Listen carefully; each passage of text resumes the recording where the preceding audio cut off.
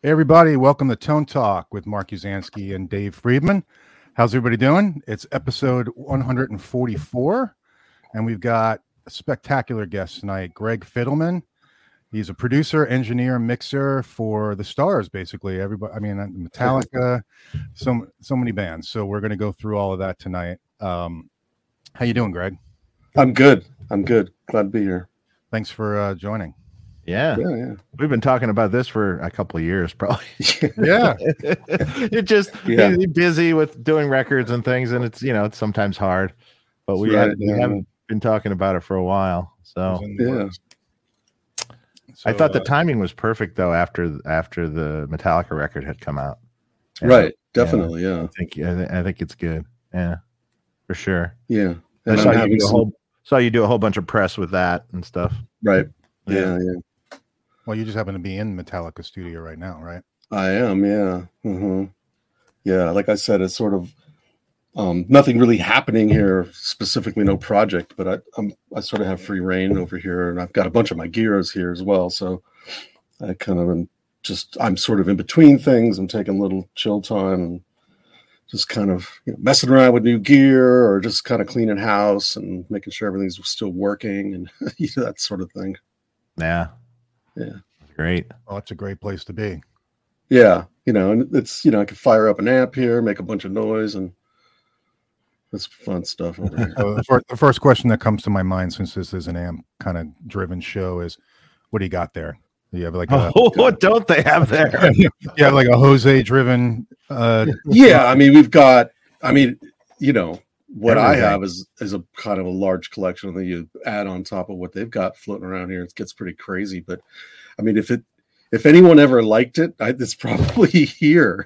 And then a few that probably people never liked are even here. But there's tons of Marshalls. There's a bunch of Mesa Boogie Mark II C pluses. They got a bunch of them. I oddly have two as well. I bought a Mark II C plus like 1985 or something. It was my first really loud head that I bought. It's funny that it ends up being, here, how many years ago that was. And it's still kind of a favorite. It's pretty awesome.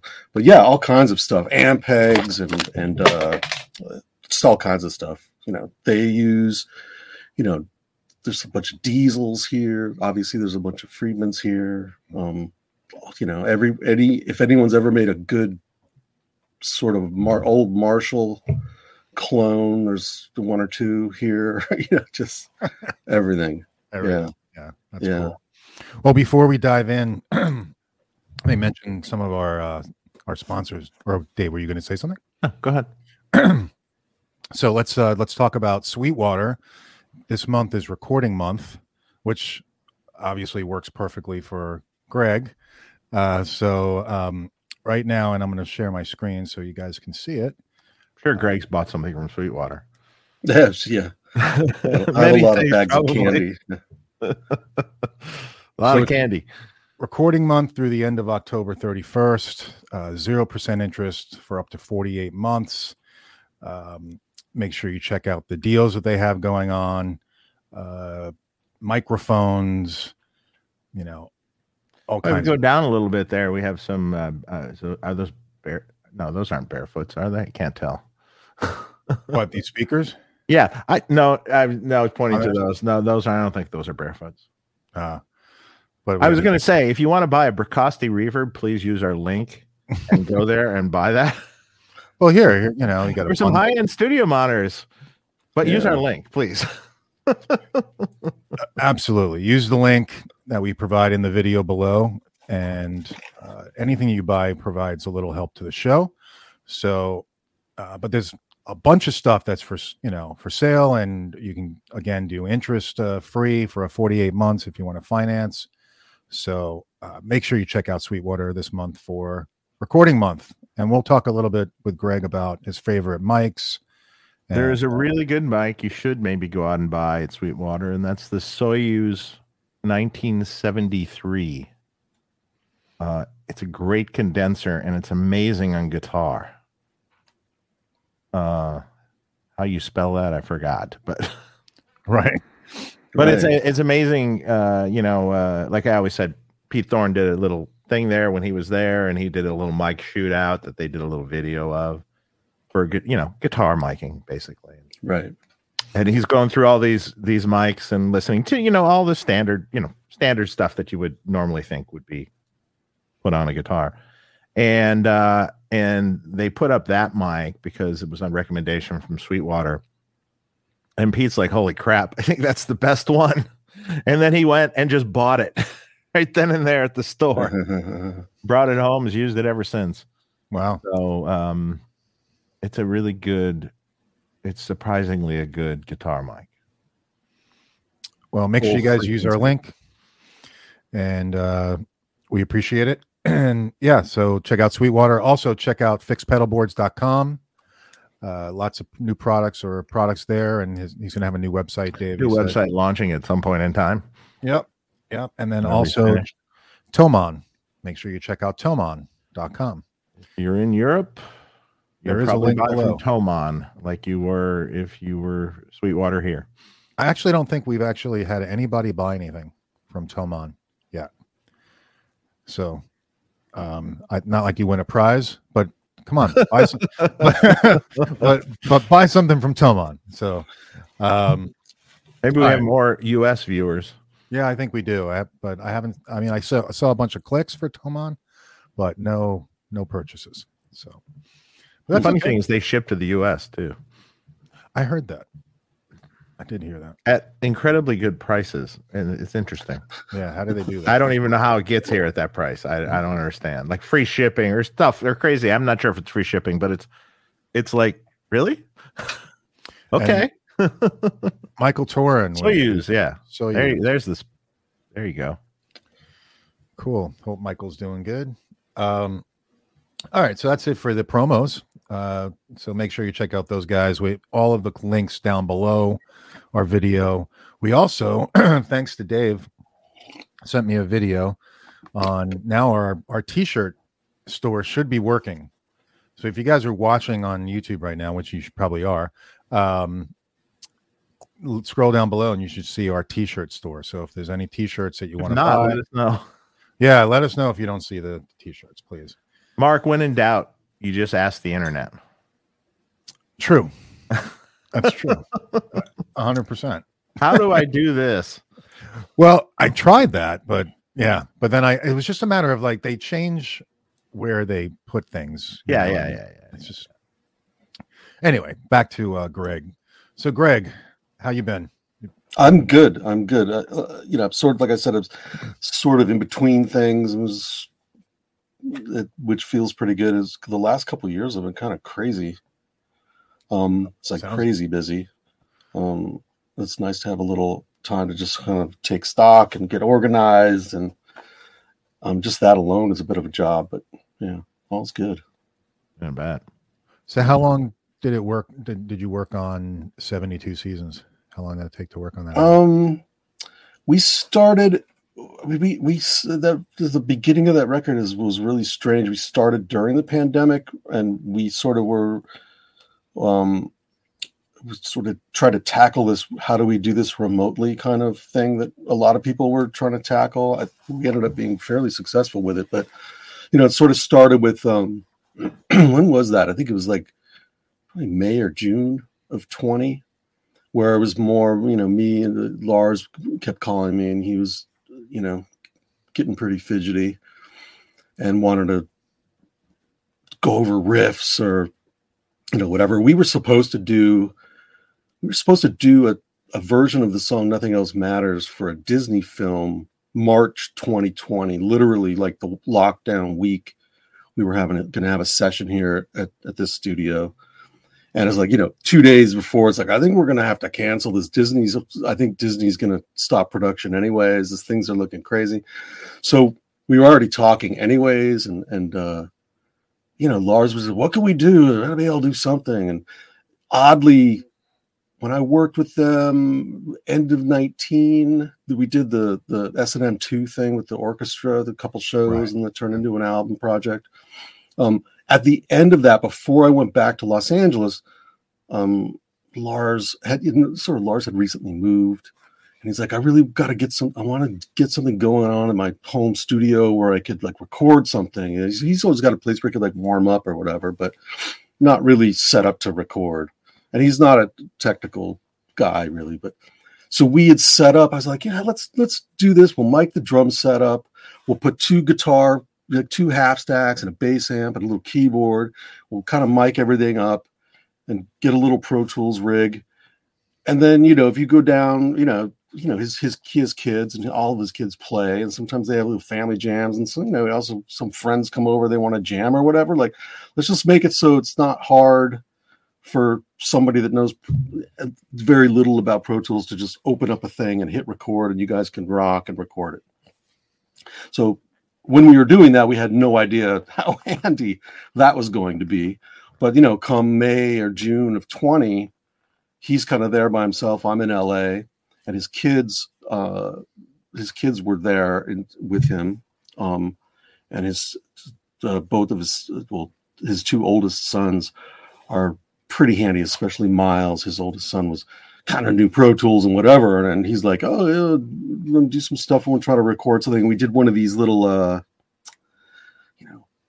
songs for pandemic things where everyone was doing like a little Zoom demo kind of a thing. Right. So we did like an acoustic version of one of the band's songs.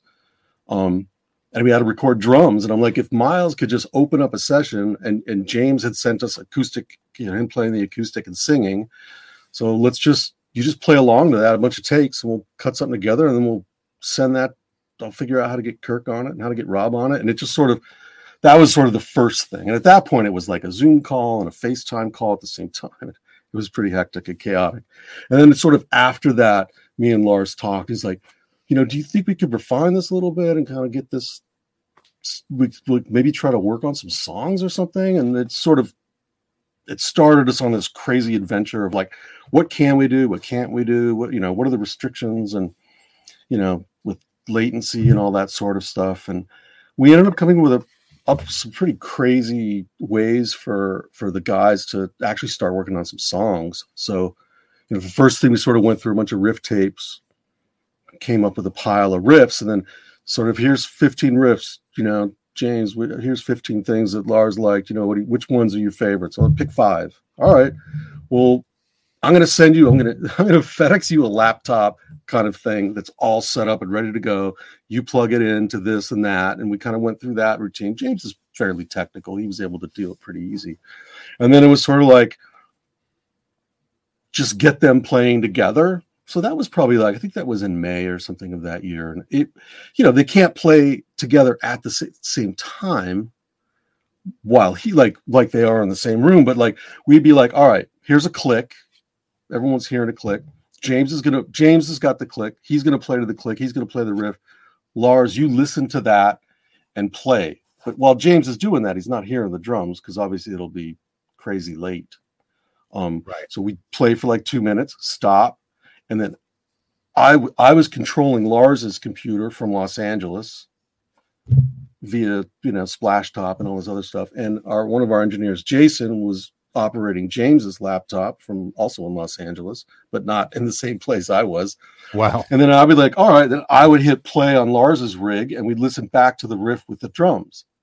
And then we'd okay, what about that thing? Oh, maybe we should, cut that piece in half, or why don't you do a fill there? We'll transition to this other. I got another riff that we could try there. And it was really clunky. I mean, especially at the beginning, it was really kind of frustrating, but at the same time, considering what was going on, it's hard to kind of almost now already, it's a little hard to remember what the mentality was being, not being able to get together or whatever. But it turned out to be really great. I think we put together probably 15 solid ideas via the Zoom thing. And like I said, after those guys did it, then I would bring it to Kirk and I would control Kirk's computer from LA. He was in Hawaii. And the same thing with Rob. And then a couple times it would be Lars and Lars and Kirk, just kind of mix it up. Came up with a bunch of great songs. And then at the end of 20, in November, I believe it was November, someone in the organization, the whole Metallica universe here, had an idea to broadcast a benefit show from this studio here, HQ, guys who play live, and they've done these sort of benefit things. It was sort of an acoustic based, at least originally the idea was acoustic. And we did this like a webcast from the building here. It was kind of next level crazy. And when the idea to do that was, we did the crazy bubble thing. Everyone was testing, and then everyone had to isolate together. The idea, once we knew we were coming here, I was like, why don't me and the band arrive a week early, and we'll work on these songs together at the studio, and then we'll do the rehearsals for the show. We'll do the show, and then we'll hang out. We'll also stay a little late, and we'll do another 4 or 5 days afterwards. And it was a crazy, awesome experience, because we walked into the studio and we already had, no one had played together really yet, but yet we had like 15 songs that everyone kind of knew how it went. So it was like, 20 minutes into rehearsal 1, take 3 of, song X, oh, this should be that way. I don't like that part. We started arranging and really hit the ground running in a way that, with hindsight was sort of, I don't think it could have happened any easier. I mean, I've done other projects with them, and getting started sometimes is one of the harder things, but this was just like when we got in the room and everyone was barely said hello. Everyone was so excited to put the guitar on or whatever, or sit at the kit and get going. So it worked out great. That's awesome. Well, that was, May, that was November. And then I went home, and then we came back, did another week, I think in December. And then the idea was like, why don't we once a month get together here? And then me and my wife came back up to the Bay Area, and we just said, why don't we just rent a house or find something to just, instead of having to go back and forth, since nothing was really happening in Los Angeles. And then we just kind of started working on the record. I mean, we just slid right into it. But, all things, with that band, things sometimes take a long time. So even though, I was here all the time, I didn't have all 4 band members here all the time. So they were moving around, going home and back.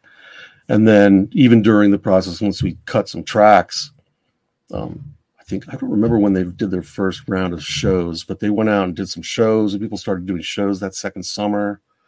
And then some other non-album related projects that we worked on. We did a masterclass thing, and all these sort of little projects pop up in between.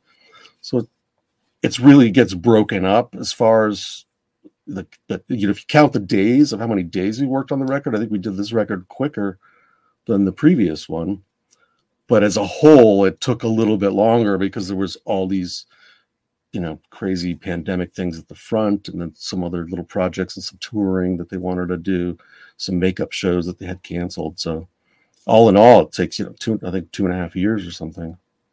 But like I said, it wasn't 2.5 years of just making that record. It's just, that's the amount of time that passed from when we started till when we finished. Damn. Yeah, that's amazing.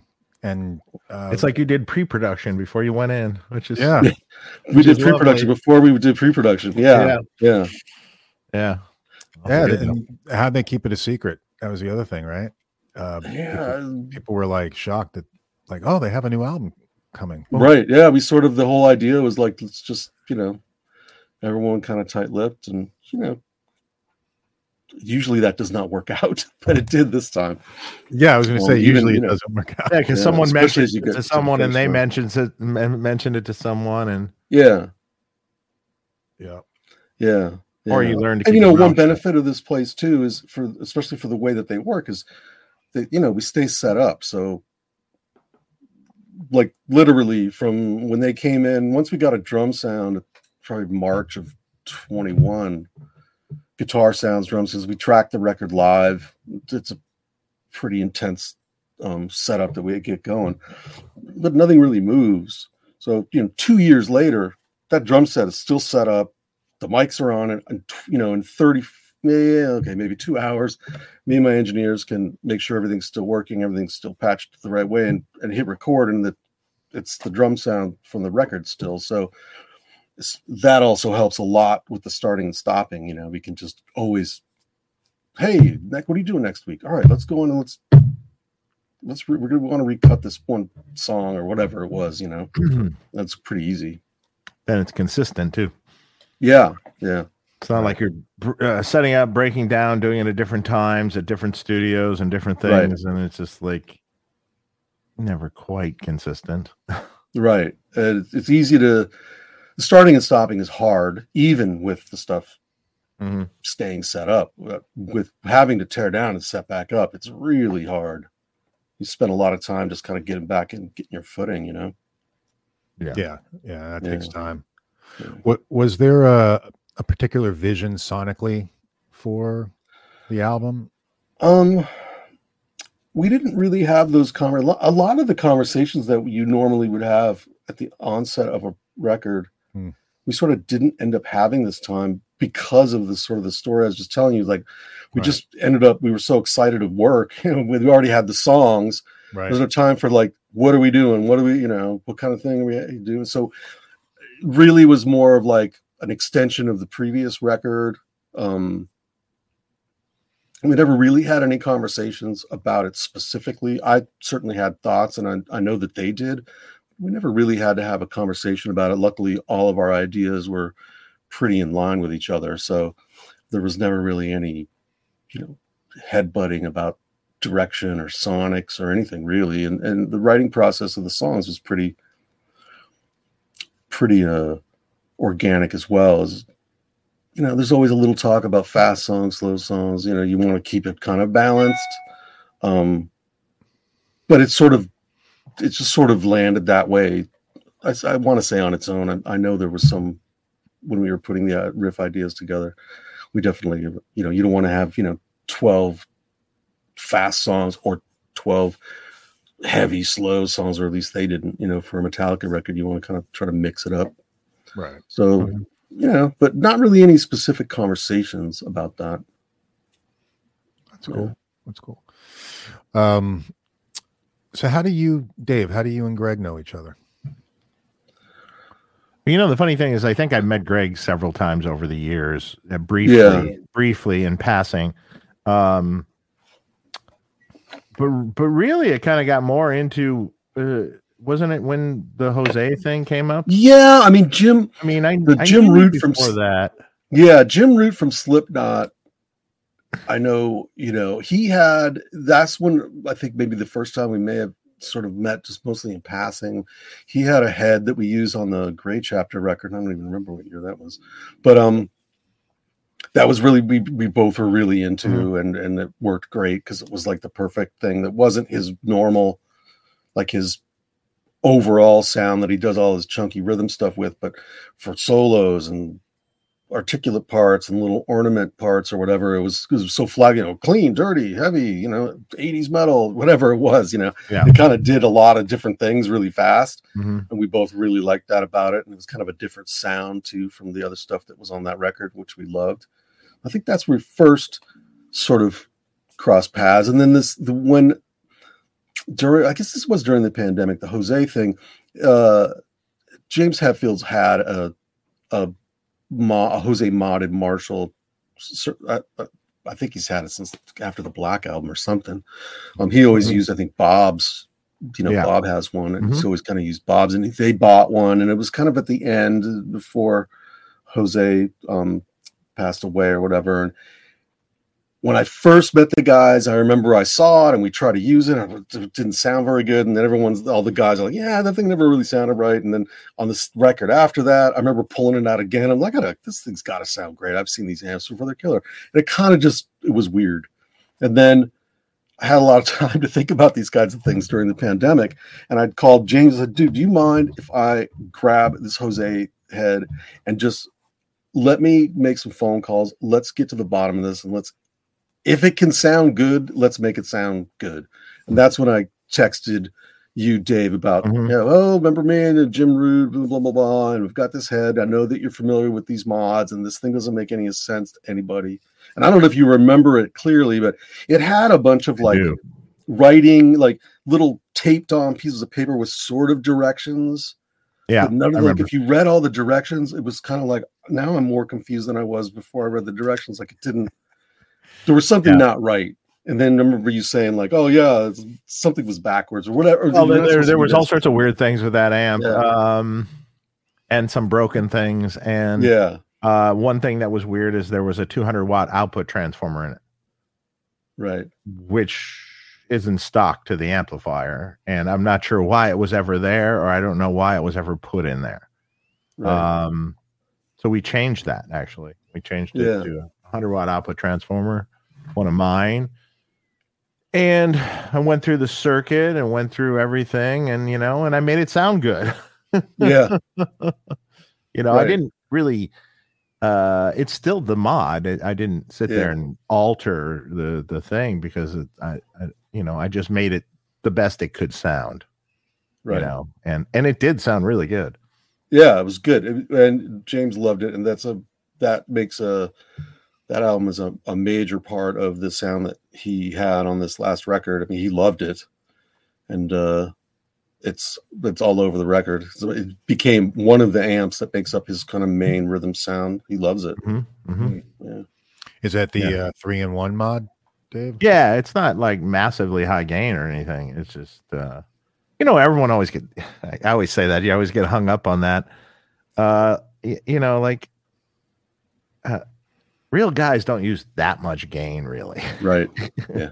and Greg knows. It's just like that is the worst thing you could do for a mix or anything. For this, you want more percussiveness and you want more clean, and it'll sound bigger and it'll sound much larger and better tone. And when you start stacking guitars, especially. Yeah. And like a player like James, when you get somebody that's that in tune with what they're doing and what they're trying to sound like if it's mushy to him, I mean, he's pretty particular too. Like, if it gets mushy at all, he's out. It's like, I can't. What I'm doing is not coming out the speakers. It's too something, or the low end's woofy, and it kind of, when I thump it, all I hear is woof over all the articulate parts, and so he. I mean, I often want to put more gain than probably he likes. The same thing with Kirk. They both try to go, this is too whatever, it's almost getting a little too dirty. I'm like, but it sounds, it sounds mean and nasty, snarly or whatever. Yeah. So it's always a back and forth. But yes, both it's interesting sometimes when you get those guys that, especially when they grow up with, older style amps where you didn't, the highest gain amp in 1983, it was probably considered a clean amp now or something. Yeah, it's like a JC 800, and that doesn't really have that much gain. And that's how they grew up with that kind of with that feel, and they still like it. Mm-hmm. They still are used to it. So yeah. What kind of volume are they recording at? Pretty loud. Yeah. I mean, it's always a combination of amps. So like, James, what we always dragged, there was the Jose, a Mark II-C++ that he's had forever, a Diesel, and like a Wizard. It's kind of like like a Plexi Marshall kind of a Wizard, but with a Klon pedal in front of it. Mm-hmm. And those 4 amps are kind of always running. And then depending on what the song is or whatever, the blend between those amps changes. So it's not always 4 amps at the same time, but depending on what, usually it's 3, but, and it leans into, there's usually one that's the main thing. And this just adds a little of that and that, a little of this. It's always crazy. You hear the sound and you like solo the Wizard or whatever, right? You're like, oh, that sounds ridiculous. That doesn't sound good at all. Let's mute that. And you mute that, and it's like, oh shit, the bottom just dropped out or whatever it was. Yeah. You can't imagine when you listen to it by itself that it's doing what it's doing. That's an interesting thing that happens. But yeah, and again, I'll push, if I push the wrong thing, he might be, I'm losing the facial thing that I had a minute ago. It sounded more aggressive before, and now it's too boomy or whatever. A lot of that has to do with just the balance between the amps and or the mics, I suppose. But yeah, but it's quite loud in the amp room. We've got I don't know how many cabinets we've got. There's probably a dozen cabinets out there that are mic'd up. and depending on what heads you're at and what cabinets you're going into, but it's, it could be 4 really loud heads going out at the same time in the room. It gets pretty hairy. Yeah, crushing. Yeah. I'm sorry if this is a noob question, but is everybody kind of off into their own isolated situation, or are they in the same room with Lars? When we cut, they're all 4 of them are in the same room. Okay. But all the amps are not in the room with the drums. We've got a really big, where the drums are is actually the room where the guitars are. There's also a vocal booth in there. It's bigger than the drum room. I don't know why that is, but it's the way it worked out.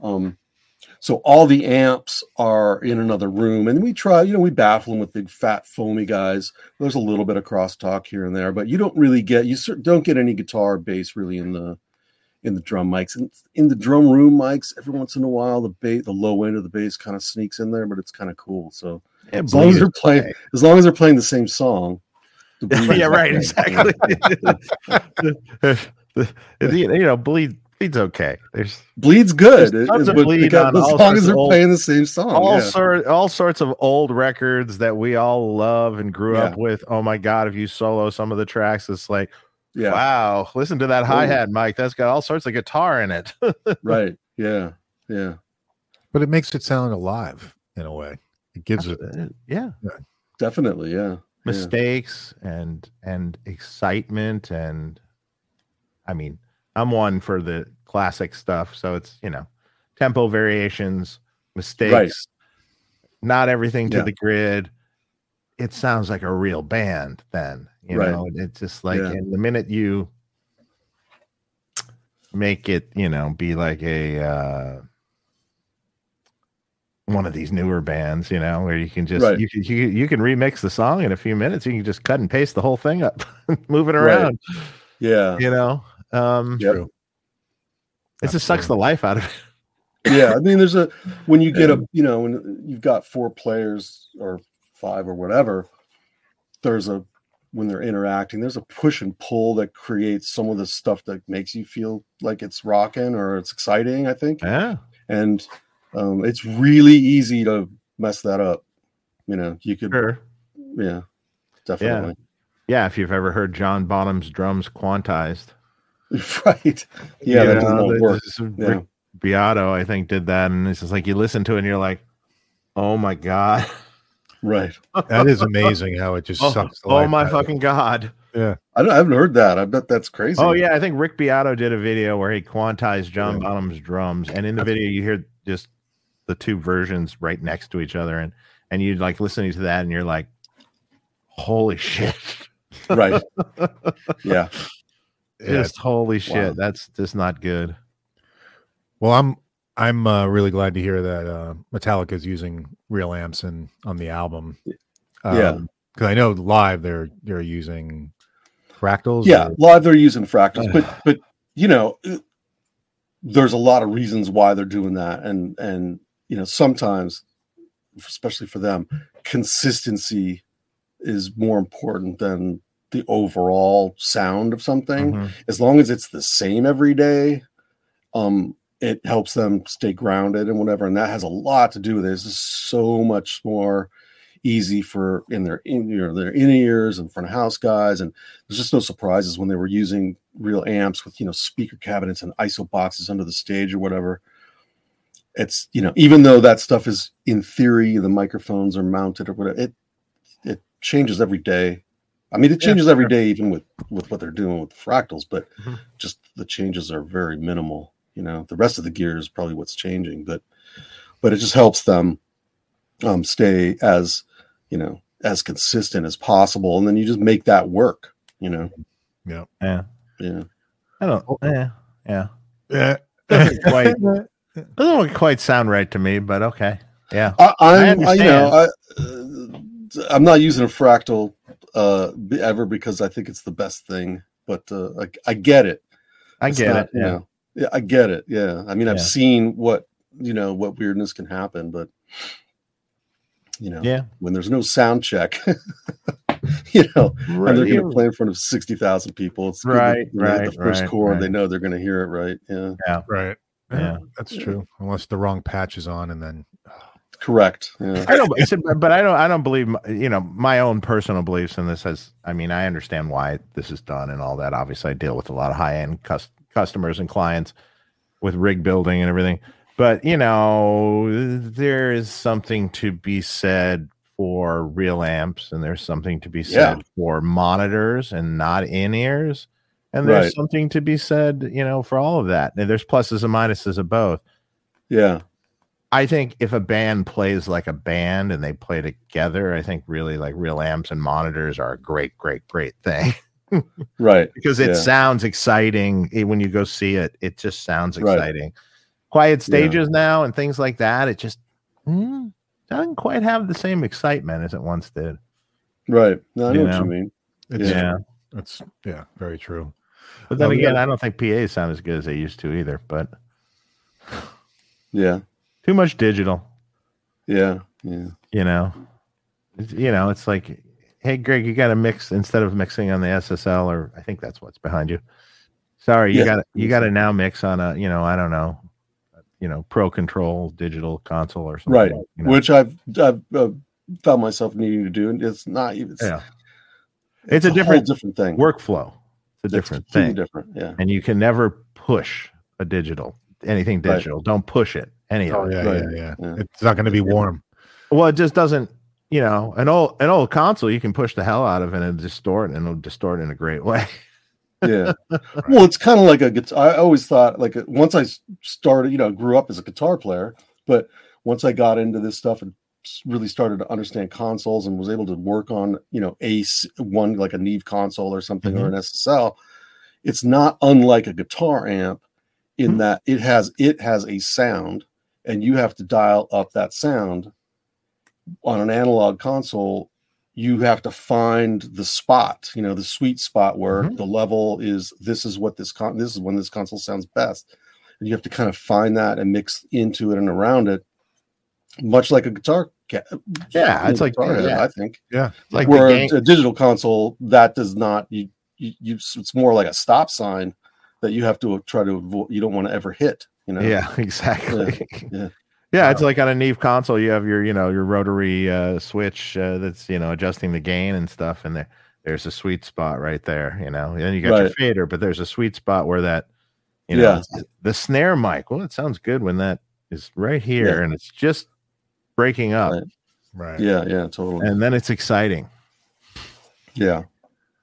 So Ryson Bison has a question. Thanks for the super chat. What kind of speakers do Kirk and James use, and how many tracks do they go down to when tracking guitars? Most of these cabinets are loaded with Celestions. Most of them are the ones we use. Most of them are older Celestions. I think there's maybe one or two cabinets has some vintage 30s that are kind of newer, but most of them are older, like greenback. I know there's a couple of like late 70s blackback cabinets that sound amazing. Most of them are 30 watts. Some of the G12H, some are M's. Just definitely varies. There's a couple of slant cabinets that we use. There's definitely a couple Mesa cabinets though that have the vintage 30s, and it's always a mix and a match, and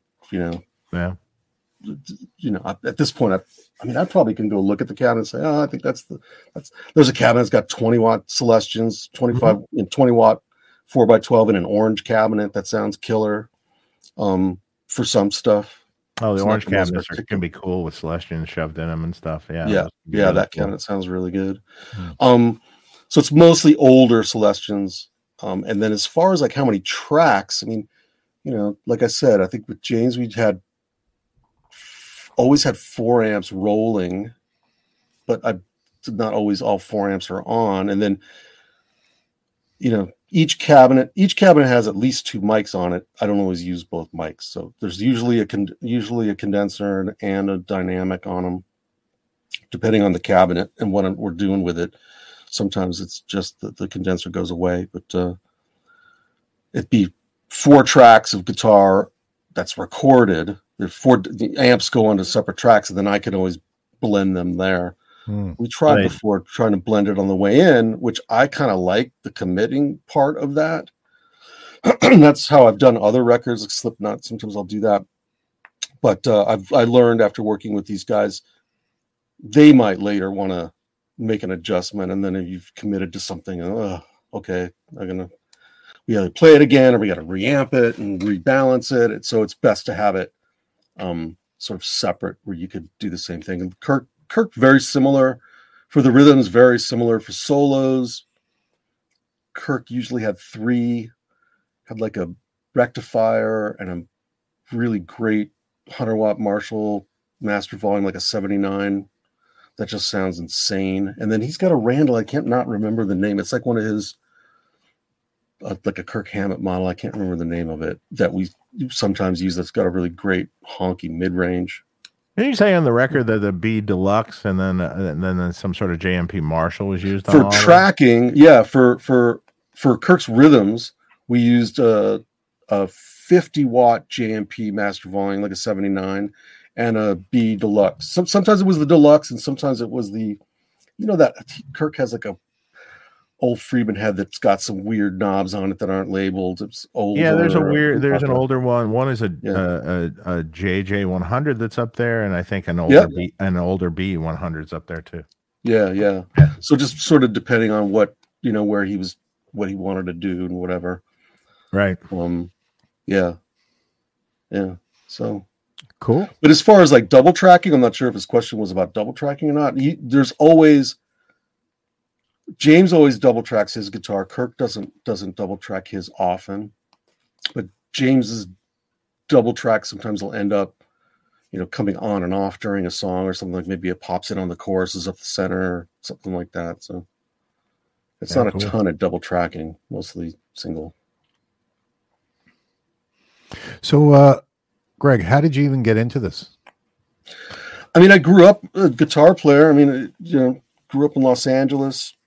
I loved music ever since I was single digits. I think when I was 11, I sort of decided I thought I wanted to play guitar, and I had a very, very kind grandmother who made sure that I was able to figure out how to learn how to do that.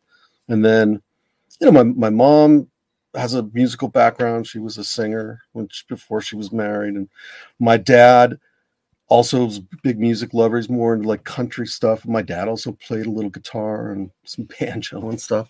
So it was just sort of always around music. And I just sort of fell in love with first stuff, Beatles, Stones, etc. And then kind of, I'm the right age to be like a Kiss kid, in 1977, sort of discovering that and thought that was a great idea. And really got into it, especially like in junior high school, and that's sort of just what I did. I was always in bands, loved it. As soon as I was out of high school, more bands, figured out how to get in a band that's with somebody that knew how to get gigs at the Troubadour or the Whiskey or whatever when I was 18. So sort of always did it, and I was in a band called Rhino Bucket in the late 80s. Mm-hmm. I remember. Yeah, and me and a friend of mine, George, who was the singer, guitar player of that band, got lucky enough to convince the people at Warner Brothers to give us money to make a couple records. So that's really where it started. We toured a bunch. We never really broke, but it was an awesome experience. And so the first Rhino Bucket record we did, I always was the guy like making the demos.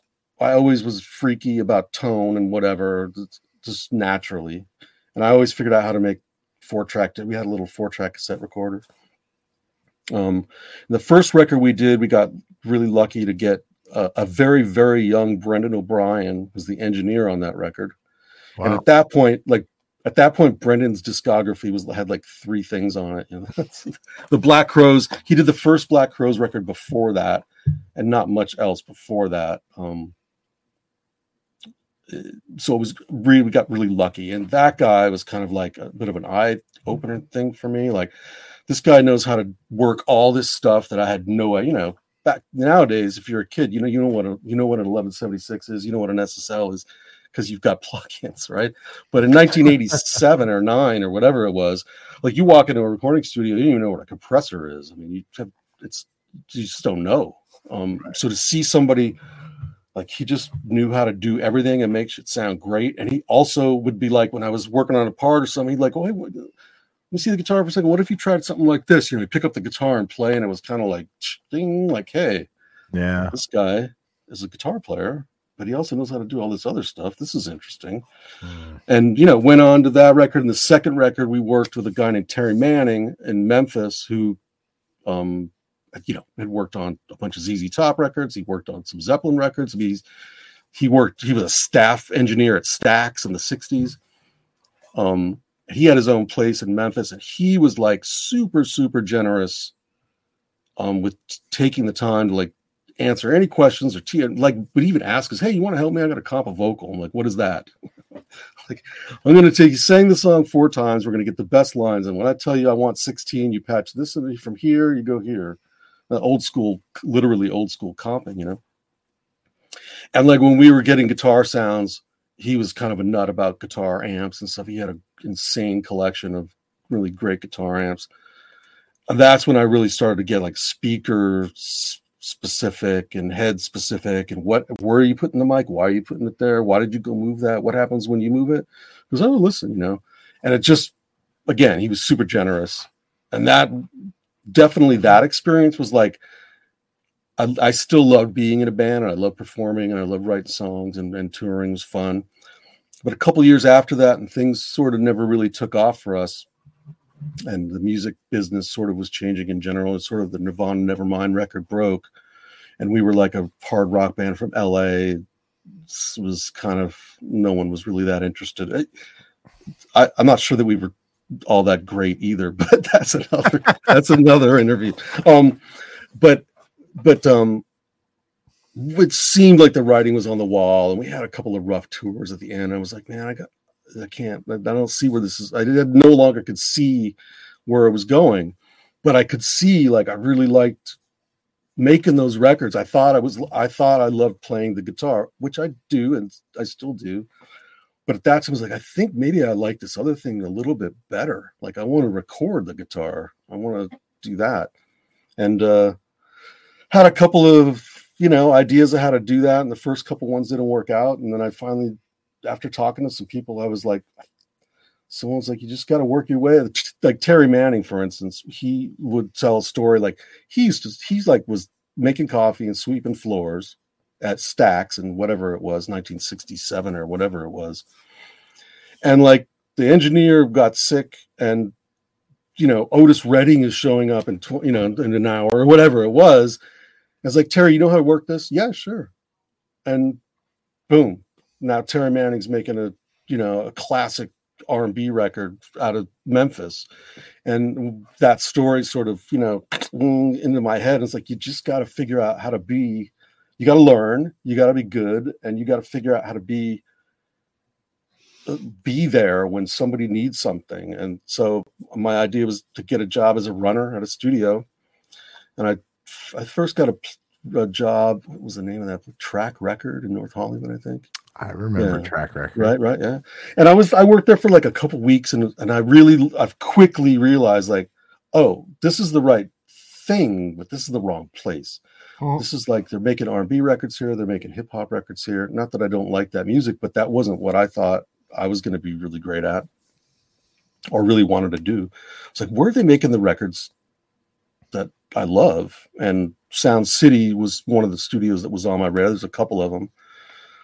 And call them, not hiring, blah, blah, blah. Yeah. I would call them like every other week. And I called them one day, and it's raining in LA. And the studio manager, Siobhan, it's like, yeah, the parking lot's flooded, but, you know, so I think we're going to have an opening when you come by tomorrow or something. Okay. So I came by the next day for like a little interview, walked in where she's interviewing me. She was awesome. And this is like one of those moments like, oh, something good happened. You know, Joe Barisi, I'm sure Dave, you know Joe, right? Yeah. So I know Joe from early days of Rhino Bucket. The way that we met was weird. Like a friend of mine that worked at Westlake, a friend of actually the singer from Rhino Bucket, George, his name was Bill Molina, who's also a really successful engineer, producer, still working, still out there. He had an engineering gig at Westlake in LA. And he was like an assistant or something. And it was like Christmas time one year. And they gave him like, oh, you have like 4 free days, during the Christmas break, you do whatever you want. And he said, hey, Greg, why don't you and George come in and let's do some demos? Great. So we went in to do some demos, and he knew Joe because Joe was now starting to engineer some stuff, and Joe worked at Westlake. And Joe came by to help Bill because Bill didn't really know how to work everything just yet. So that's when I first met Joe. And then Joe would come see Rhino Bucket play once in a while, and we sort of became light friends. But we knew each other. And when I was in Siobhan's office at Sound City, Joe Barisi walked out of Studio B and saw me and said, oh, dude, Greg, what are you doing here, man? I'm like, oh, I'm interviewing for a runner gig. And he looks at Siobhan and says, Siobhan, you should hire this guy. He's awesome. So she did. There you go. And, I was like, oh, there it is. That's the first little like snuck in or whatever you want to call it. I worked there. I worked my tail off. I was like, if I'm going to clean toilets and make coffee, it's going to be the cleanest toilet and the best coffee in the city. So I just hustled. And, Garth Richardson was doing records there, and we hit it off. And George Draculius, who I sort of knew from the Rhino Bucket days a little bit indirectly, but we knew each other. Met Jim Scott, Sylvia Massey, all these people. I was as a runner. And then, whenever I had a chance to go in and learn stuff, I'd go in the control room when there wasn't a session or something and try to figure stuff out, write down lists of questions. And then the same thing happened. One day, I think it was a Sheryl Crow. Sheryl Crow was like working on her second record, and something happened and the assistant couldn't be there. And the engineer who I knew was like, man, Studio B, right? You know that patch bay? I'm like, yeah. He goes, Siobhan, can I get Greg in here? We need somebody, and Jeff could make it in today or whatever. So now I'm sitting in a control room helping them make a Sheryl Crow record. Kind of like, whoa, crazy. And it just kind of went on from there. And then months later, Rick Rubin's in Studio A making Johnny Cash records with Tom Petty and the Heartbreakers as the band. And Rick was kind of that's a big project with a lot of players, and it's pretty intense. So they wanted 2 assistants. So, Greg, why don't you be the second assistant in there? So now I'm in there. Great. And then, like I said, I kind of knew Rick a little bit from the Rhino Bucket days. We never worked together, but we'd crossed paths several times. And he kind of was like, I think he recognized me. We never really talked about it. He kind of like definitely gave me a second look, like, is that the guy? Oh. And we just kind of hit it off. And then when he would come in, he would like, I want to have Greg as the assistant. So I started doing that. And it just kind of goes on from there. I taught myself Pro Tools. Or my friend Bill Molina actually was part of that whole endeavor. But I saw Pro Tools was pretty new at that time for a rock studio. It was very new. Not very many people were using it yet. It was very, Pro Tools. Right. Especially at Sound City, you bring anything digital in that building. Yeah. People would melt. Yeah. But, right. But I saw something in like what guys were doing with Pro Tools, and like, this is there's something there that could be useful. I didn't realize it would do what it did, but I thought I should learn it. And I've saved up enough money to get a little rig and learned it. And then, next thing you know, I'm helping Rick comp vocals on a Chili Peppers record a couple years later. I mean, it just sort of like all sort of just unfolds, Yeah, that's great. This is a great comment from Chris Rapier. He says, hey, Greg, don't know if you remember me, but I worked with you at Sound City as a runner. Yes. 96-97. Really happy for your success. You deserve it. I think I owe you $80 too. I remember Chris. That's crazy. I was going to say that was a long time ago. Look at those dates. Holy cow. Yeah. Yeah. Right. Yeah. Wow. It's so funny when you're talking about all these studios and you talked about track record and everything, I started in the business, 87, 88 as a delivery guy for Andy Brower's studio rentals. Okay, right. And during that time, during that heyday from say that to 88 to 91, maybe I did that part of it, or somewhere, or 90, it was that, and then I moved on to doing it. It snowballed from there. But I just remember all these studios, so I just remember them fondly and well. I remember delivering gear to Bob Rock at One-on-One Studios when the Black Album was being done. Oh, right, sure, yeah. We rented some heads. I think we rented heads from Brower. Oh, probably. On that first record at Hollywood. We were at Hollywood Sound. We doing overdubs at Hollywood Sound. Remember that over on Selma there? Yeah, sure. Over by Sound Factory, yeah. Yeah, we were a red 100-watt Marshall head that sounded killer. Was it a Lee Jackson mod in that amp?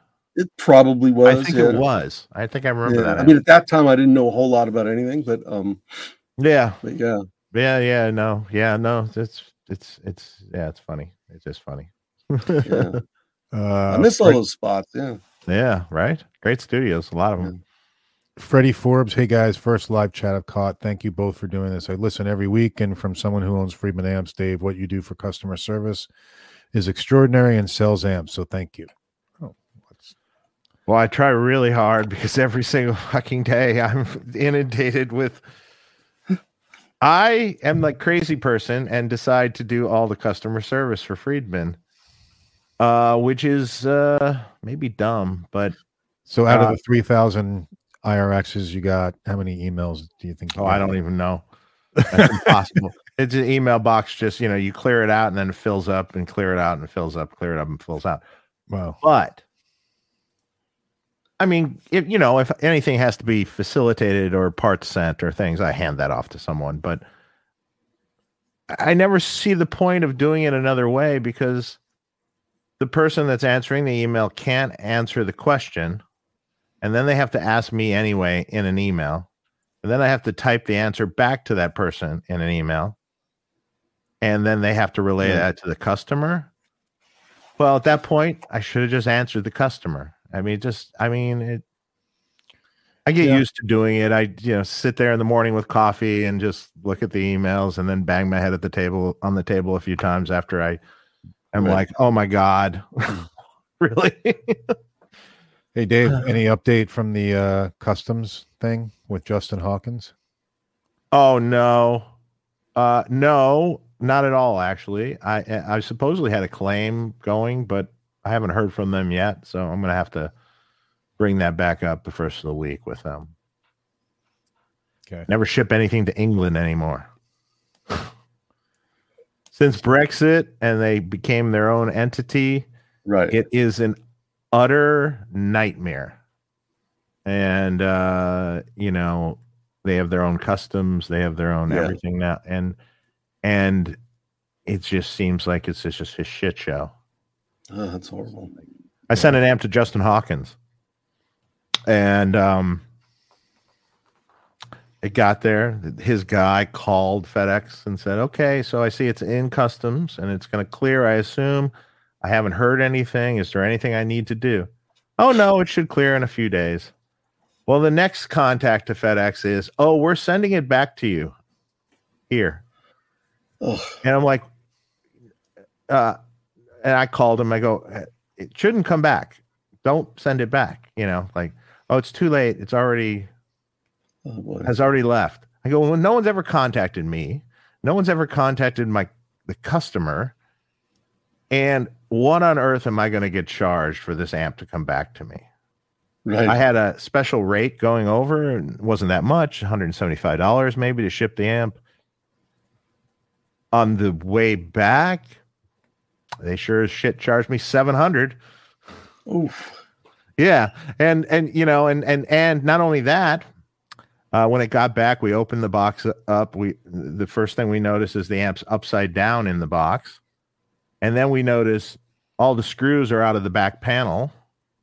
That just doesn't fall out. The back wood panel that goes on the back of the amp, and then also only one chassis screw is in it, and all the rest of the screws are in the bottom of the box. And the chassis has just been flopping around in the head box in there.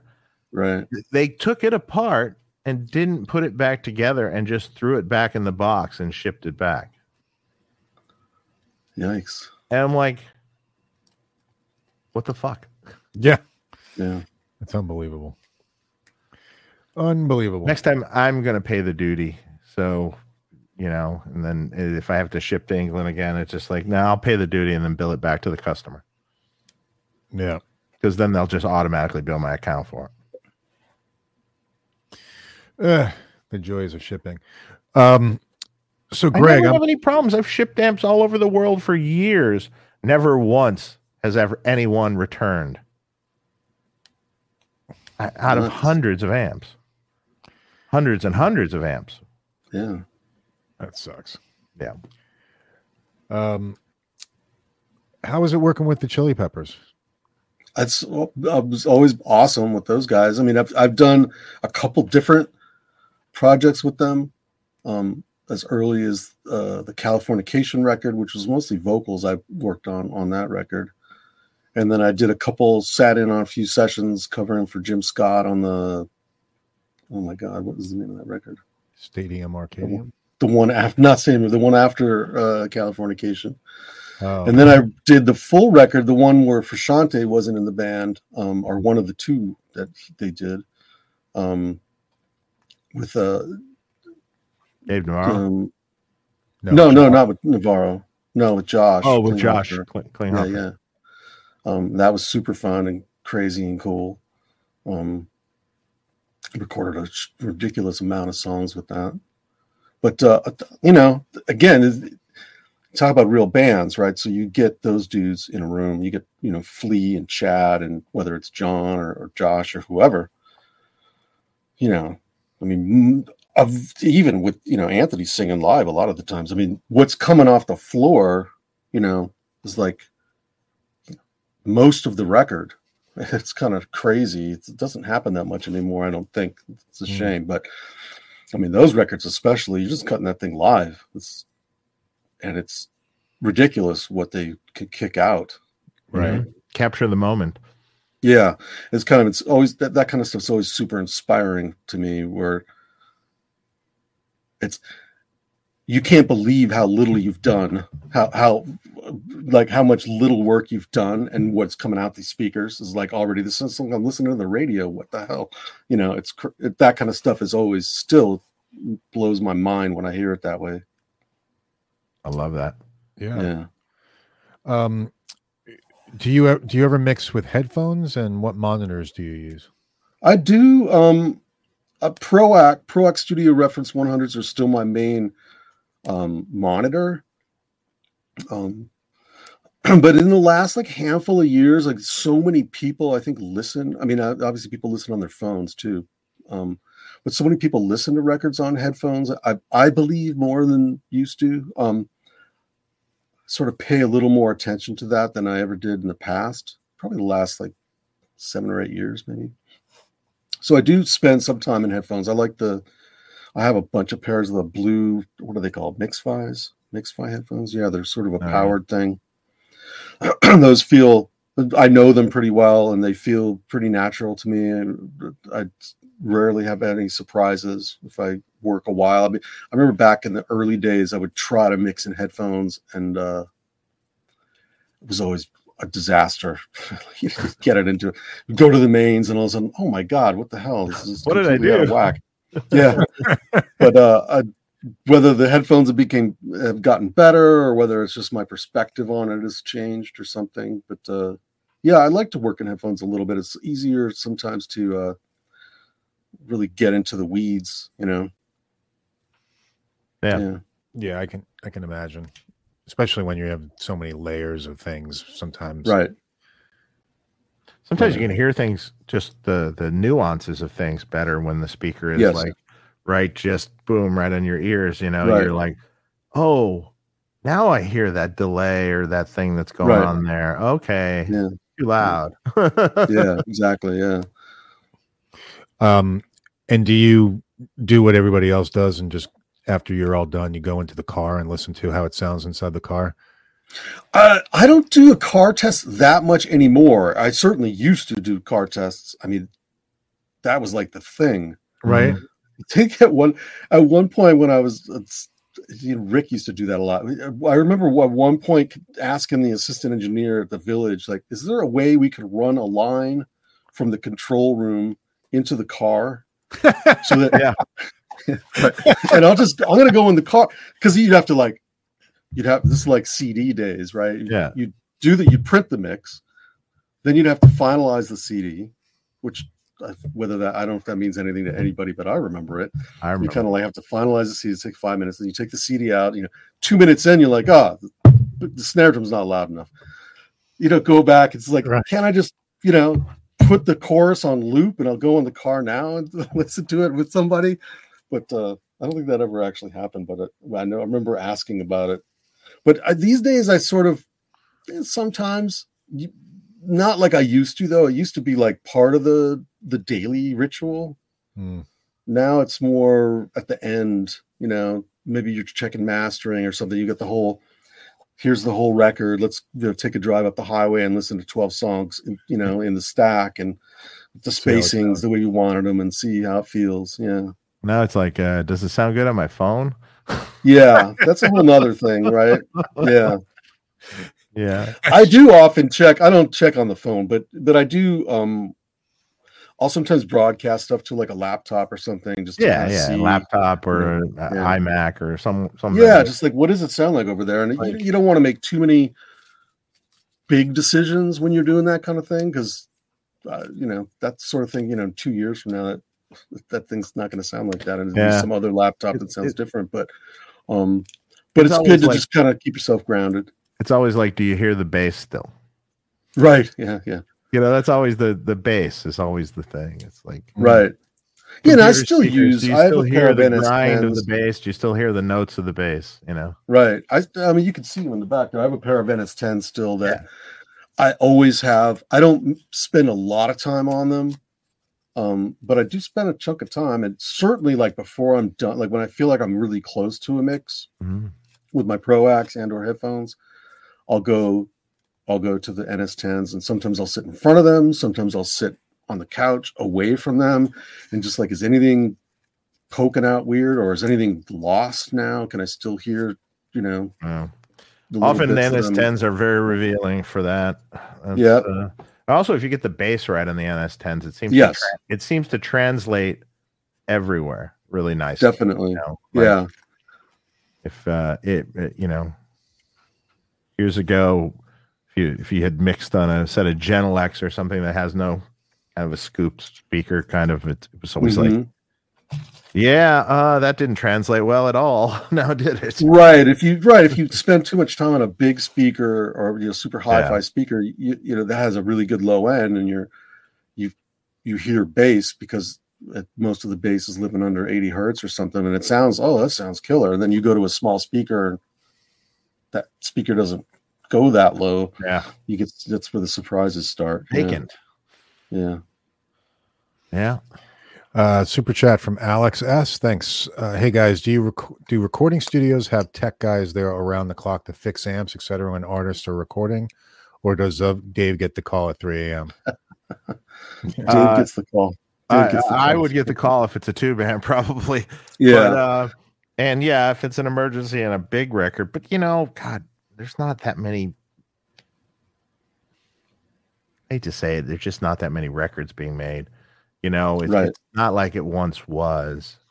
I imagine even, it used to be large studios like, Westlake's and everything had that, amazing tech department and everything, that were always there.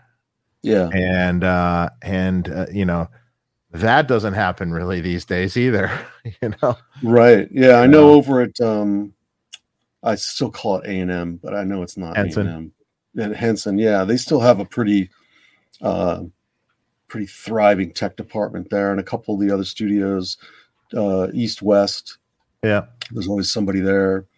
But some of the other studios, here, this is not a commercial place, so that we have like local. There's a tech that lives an hour up the road or whatever. There's an amp guy that they know that is close if we need something really fast. But the days of the around the clock tech departments are definitely well, going less away. is needed. Less is needed Yeah. now. In the days of tape machines and everything else that were, precarious and. I mean, a tape machine, right? The amount of maintenance and work that you daily stuff you did with a tape machine. I haven't touched the Pro Tools rig in the machine room here in like a year or something. It's like, it's not, it doesn't really need that kind of care where you need like a tech staff to always, obviously there's a big Neve console here, and at times things go south, and it's always tragic because we have to get, Bruce from LA to come up and, help us or whatever it is, but you do the best you can. Having backup stuff is sort of being more of a thing these days, backup modules, backup this, backup, you got 2 of everything. You try to. Biggest problem with the Neve console is it not getting used. Right. Yes. And then the switches, all of a sudden it's like getting crusty. And then eventually if you don't use them enough, they just will stop working, period. Yeah. And you have to replace them. Yeah. Wow. So the more you use them, the better they get. Well, it's like if you don't drive, like if you own a Ferrari and you don't drive a Ferrari, you just leave it in the garage. I was just talking to a former studio owner, that a friend of mine. He has a Ferrari now, and he sold his studio to Stevie Wonder. Sphere Studios. Did you ever get a chance to work there? Francesco? I never worked there when it was Sphere, but I know what you're talking about. Yeah, Francesco that owns Sphere. Yeah, he wound up selling it to Stevie Wonder. Oh wow. He's like, I didn't really want to sell it, and and then it was his wife said, well, just ask some crazy number for it, and he asked a crazy number, and they said yes. I gotta sell it now. Yeah, when the crazy number is taken. Yeah, but he was always a very anal retentive maintenance hound, so like everything worked perfectly at the studio, and he was always really like very important to him that everything worked right. It was a great studio to work in. But he said if like Ferrari, he's like, if you don't drive it, it's gonna just not work anymore. It's gonna stop. It's gonna, if you let it sit in the garage, it's just something on it is not going to work now. Something's going to be oxidized or, sticky, same thing with the consoles. Yeah. Wow. Any switch, even amps, anything that doesn't get used a lot will oxidize eventually. And like, it's not making good contact, or it needs to be cleaned, or it needs contact cleaner, or it needs stuff. Coxie 5150, Dave, any official Friedman merch coming? Yeah, I'll set up a Teespring thing shortly. You've been saying that a long time. I know, I've been saying that a long time. It's very low on my priority list. Right. It'll happen one day this decade. Shameless plug for Motor City Guitar. Yeah. Hey. Yeah, for sure. Motor City is awesome. Let's see. So now you're on a break right now, Greg, right? You're just in between projects? In between projects, yeah. That's cool. That's always a good thing, right? Yes, very much. Yeah. So tell us about, I have to know about working with Black Sabbath and Slipknot. Oh, right. Yeah, I mean, the Sabbath thing was awesome. With I grew up, Sabbath is like one of the early, like, what the hell is this kind of moments for me. So the idea of working on that record was really interesting to me. And it was, you always get surprised when you sort of have an idea what certain people might be like or whatever. It was awesome. It was too bad that we couldn't have all 4 guys there, but it still was awesome. And, working with Tony was crazy. Seeing what he does and how he does it was kind of crazy. Geezer Butler was, I thought Geezer Butler was the best bass player in hard heavy music ever. And then I worked with him and realized that I was underestimating his abilities. Wow. Yeah, It was just amazing. like everything. I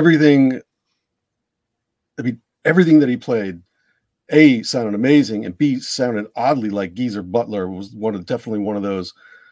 He just picks it up and it's fucking, that sounds like, I don't know how he does that. There's a certain weight to his playing. So, and he doesn't really make, I swear to God, I think tracking that whole record, I think he hit 2 wrong notes the whole time. I don't know what. And he doesn't, he thinks he's horrible. It's like a funny little, I don't know if I played that right. It's like, it was amazing. What are you talking about? Yeah, leave it alone. It's great. Yeah.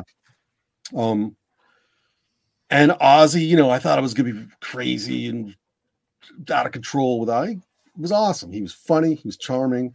He went in there. He sang when we tracked, and sang good. It was just, it was kind of a party the whole time. It was just fun. And every day was, light, and seeing those guys, interact with each other, not just in a musical way. That was its own crazy thing.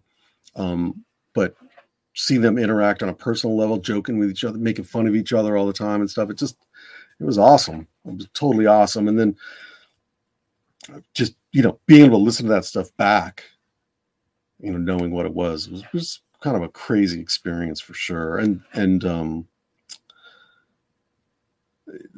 Rick was a little taken by it too, because he's a huge fan, and it was pretty insane situation over there.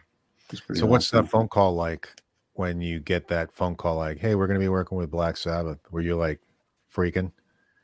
Yeah, and it's kind of like one of those calls, like, it's like, hey, you kind of know I kind of knew it was in the works, but no one's talking about, okay, what's your schedule, for this month and that month? And you want to be like, well, depends on what it is.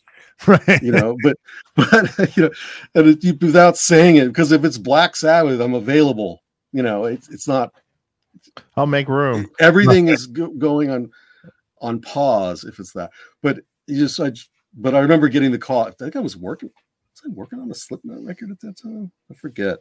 I remember where I was, but I was definitely like, I want to work on that, and I will make it work. I was working on the Metallica Through the Never project. It was like a movie that we did. I think it was 2012 or something, 2011 we made it. And I was like, I will figure out a way to make it happen. Just let me know where I need to be and when you want me there, and I'll do it. And that's pretty much how it happened.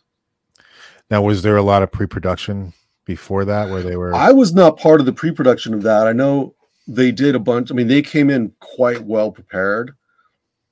There wasn't really a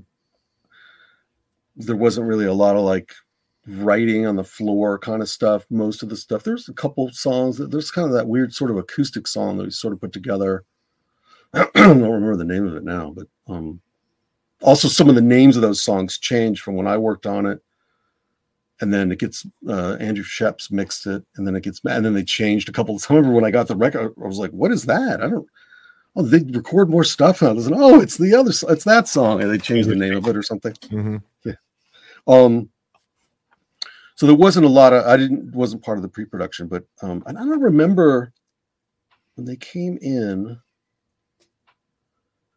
I don't remember if they had already rehearsed with the drummer from Rage Against the Machine plays on that record. Right. And I don't remember if they had rehearsed much with him before that. I don't remember. That's a little while ago now. They must have done some. But it was definitely a little, let's figure it out on the floor kind of thing with him. But again, the dudes in the room, Ozzy in the booth, playing top to bottom songs, take 3, take 4. All right, we got it. Let's move on to the next song. Yeah. Like a band. Yeah. That was I think when we first, like on the first day, they like, broke out they're all, I got sounds, got a drum sound, got a bass sound with Geezer, got a guitar sound. Okay, we're good. Let's get our headphones together and like, oh, let's play, War Pigs or something. They're like rocking on War Pigs, and I'm sitting in the control room, but cranking the fucking Pro Axe and just being like, the 16-year-old me right now is fucking freaking out. Right? Right. Totally. It was like totally like, this is just, if you would have told me in 1978, while I was on my skateboard on my way to the record store to get the Never Say Die record or whatever came out in 1978, that one day, in 40 years from now, whatever the hell it was, you're going to be working, you're going to be helping these guys make a record. That would have been like, get the fuck out of here. This is ridiculous. Exactly. Yeah. So it was pretty insane. I feel that way a lot of times too, with like people I've worked with over the years, Eddie Van Halen and things like that. Yeah, I remember totally. The kid from 1986 or 84 or 85 that's seeing him at Detroit Joe Louis Arena. I'm like, he's standing in front of me right now, just ripping my face off. Right. His guitar playing, and I'm like going, oh my God, this is awesome. It's crazy. I mean, I had some weird, I was lucky enough to work on a Johnny Cash records. I worked on a Neil Diamond record, a couple of Neil Diamond records with Rick. And I was, growing up, my dad would listen to Johnny Cash and Neil Diamond all the time. And now I'm like, this is like the 9-year-old me or the 10-year-old me. Like, I think my dad listened to the live Neil Diamond at the, what is it called? One Hot August Night or something, right? Mm-hmm. I think I must have heard that record like 500 times one year. It was like the only thing that played in the house and in his car and whatever. So when I got the call to do that, I was like, not only does it sound awesome, I probably know most of his back catalog better than anybody. Like, I'm the guy for this gig. It was pretty funny. And being able to like, Johnny be like, hey, Greg, can you bring me a cup of tea? It's just like, okay, that was weird. Definitely those moments are just like, this is crazy. How did I end up here? Right. Yeah. Super grateful that anything like that could even, that I would even think of it, let alone be doing it. It's kind of nutty. Yeah. It is special when you have that connection to your youth, and then you wind up working with that person later. It's so surreal. It's so weird. Yeah, it is. Yeah. It's you're like, what the heck's going on? Right. Yeah. I can imagine. I was curious. I had a question for you, but the question came up. You mentioned the Stones, that you grew up in the Stones. What do you think of this new Stones album? I like it. I haven't taken a deep dive into it, like I know I will. Charlie Watts not being around is, but what are you going to do? He's not here, and Wyman too. Yeah. So I still, anytime that Mick Jagger wants to sing, I want to listen. And anytime Keith Richards thinks about picking up a guitar, I'd like to hear what happens. And I think it's fun.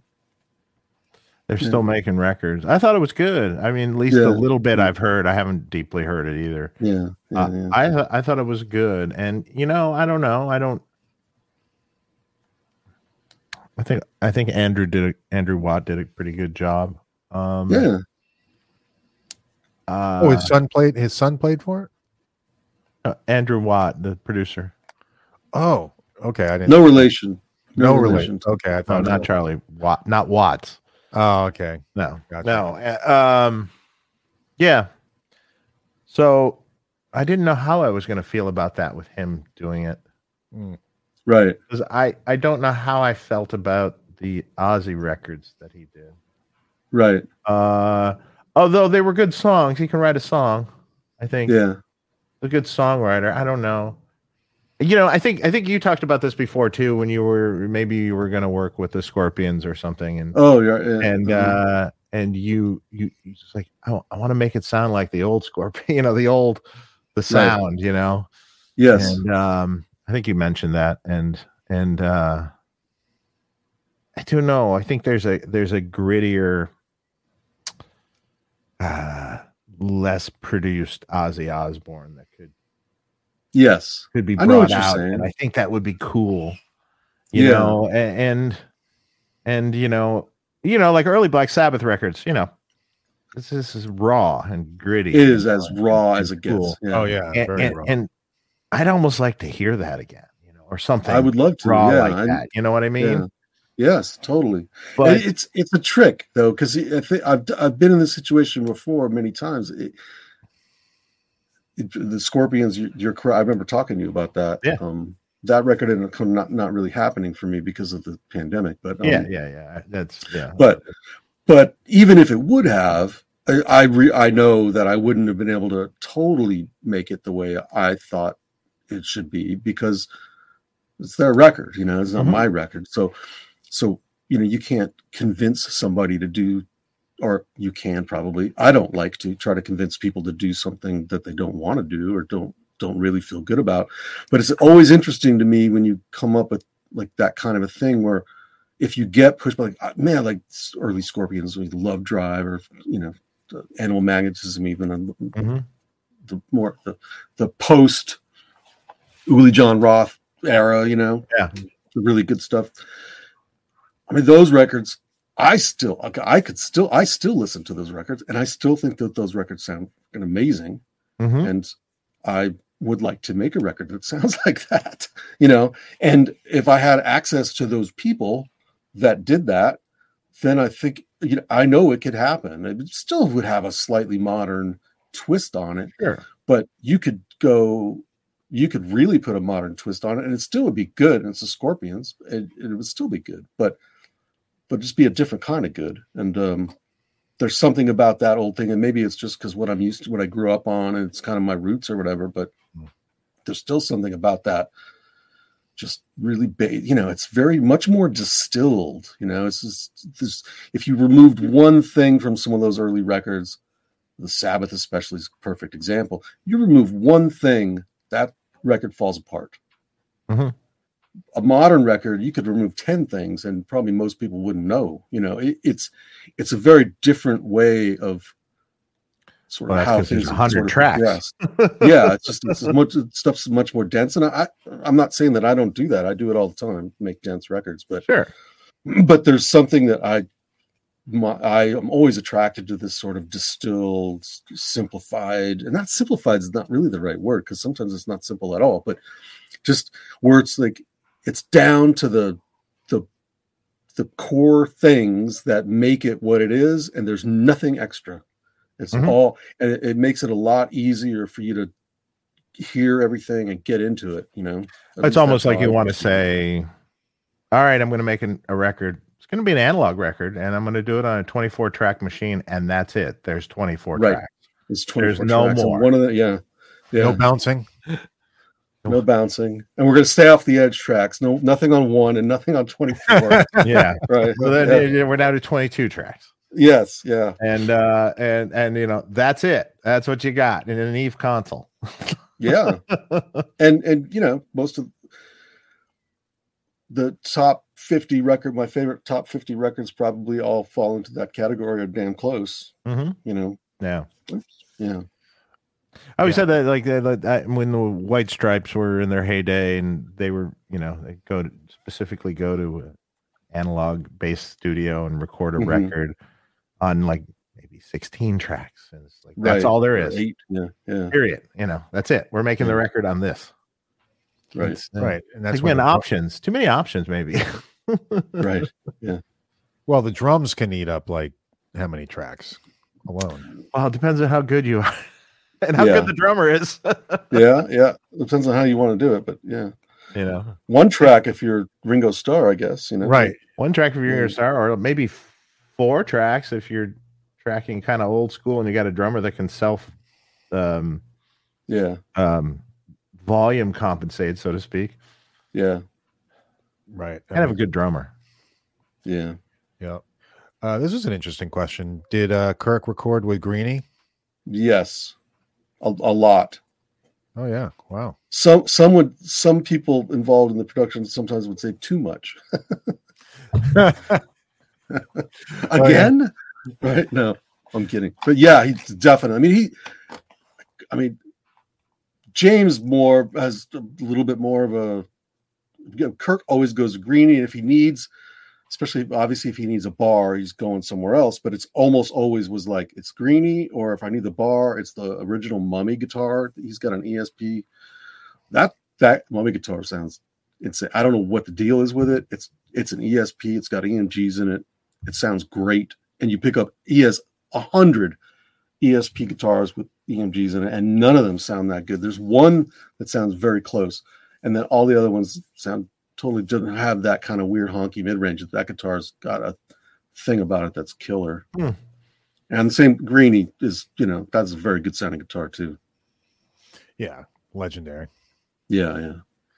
What a great album. I mean, great guitar. I mean, I've listened to that Gary Moore Blues for Greenie. Right. I've listened to that album so many times. Yeah. It's such a great sounding guitar. Let's see.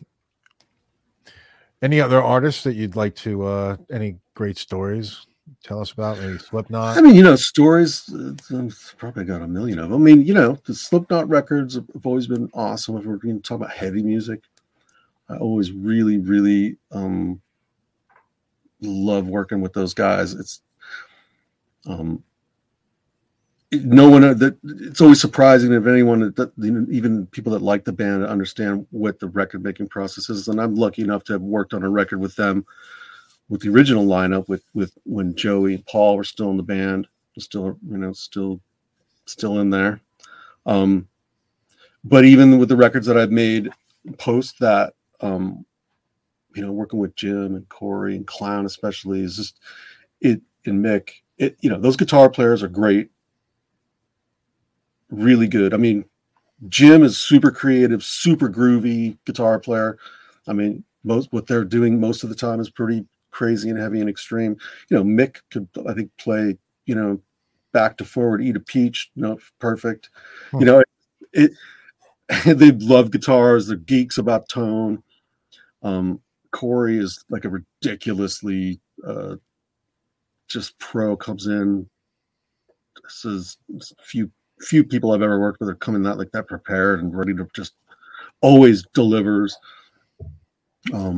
Jay, the drummer that's in there now, is an awesome guy, and it's kind of a special thing with him because when he first joined the band, I was making that record. It was kind of a growing experience. He was quite young and didn't have a ton of experience, and certainly was in a situation that could have been incredibly overwhelming for him. But he hung in there, and the level of weird ideas and crazy outside of the box stuff that happens on a Slipknot record recording session is pretty cool, and most people probably don't really even have any idea, but it's super fun and super engaging, and those guys definitely are very inviting and make you feel like you're, I guess, the 10th member of the band, I guess, with those guys. But you just get in there and you just become part of the fabric of it all and just work and collaborate, and it's always a lot of fun, and it's very rewarding creatively. Yeah, I was going to ask how challenging it is to work with a band that has that many people, and B, everything's so, well, not everything, but a lot of things could be down tuned a lot, and how it's tuning recording versus regular standard or right. It's a different thing for sure. They tune pretty low. Mm-hmm. They've got two sort of. Sometimes they're even lower than low, but how much lower is low? Right. How low can you go? Yeah. Drop B or whatever. How about A? But they're also oddly aware of what it does. I know Jim's lots of times cutting stuff really low, and he's like, I can't hear the difference between the open E and the E at the first fret. I know that it's low, but what can we do? He's aware of what can happen when you get that low and you start to lose the sense of pitch almost, and even though sometimes it doesn't matter, because sometimes it's more about just this, it's more of a feel and an aggression thing that you're trying to get, and being kind of bendy and out of tune is part of the sound too. But at the same time, he's a very good guitar player, and he's hyper aware of like, I would like to know if I'm hitting what looks like an F or what looks like an E. And I can't really hear that now. And then we go and start moving knobs and try to get the mid range focused enough to where we can get that kind of, you could hear that kind of tonal difference down that low on a guitar. Bass is a whole other story, but that's just a good. When the guitars are that low, where does the bass go? The bass goes right. Yeah, exactly. I'm talking about speakers that don't produce low end, and when you're playing, the fundamental of the note is below most home speakers, you get into trouble. But but then you make it up you put some distortion on it, and you make it gritty, and you crank a bunch of mid range into it so that you can hear some grind or something. It works. Yeah. But those guys are always awesome. I've worked with lots of other bands lots of different scenarios that are fun. I worked with a band called The Gossip with Rick many years ago. Maybe one of the most fun projects I've ever worked on. I didn't really know much about the band before I met them.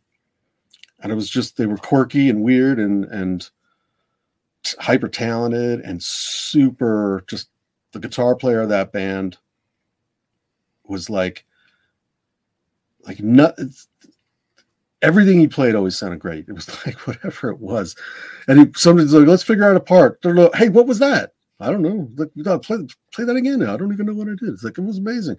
It was a super fun project. And again, the projects where it gets like, it's more creative than just like you're in there with them while they're being creative, and you're just you're there to sort of help them capture that stuff, those things while it's hot. Those are I think the projects that always sort of stick out to me, the most fun. Yeah. We got a question here, Dave, for you, from Alec. Dave Freeman, quick question, many thanks. Did you ever visit or work at Making Music in Chicago in the Meat District? Just curious. They had several train wreck amps and 50 gold tops. No, but I did work at the LA Making Music, which was Greg Bale's second store here in the early 90s. So, and I did play a train wreck he owned. So, the EL84 one, the same one that Pete did a video of recently. Okay. God, those are nice amps. Oh yeah, cool sounding, really alive, just crazy, bright, but in a good way, like bright, percussive bright. That's in lovely bright. If you understand. Yeah, and the harmonics on it were just insane. Yeah, exceptionally hyper harmonic. They were amazing amplifiers. So when you go from a band like Slipknot, how's it? Then you go to working with Adele.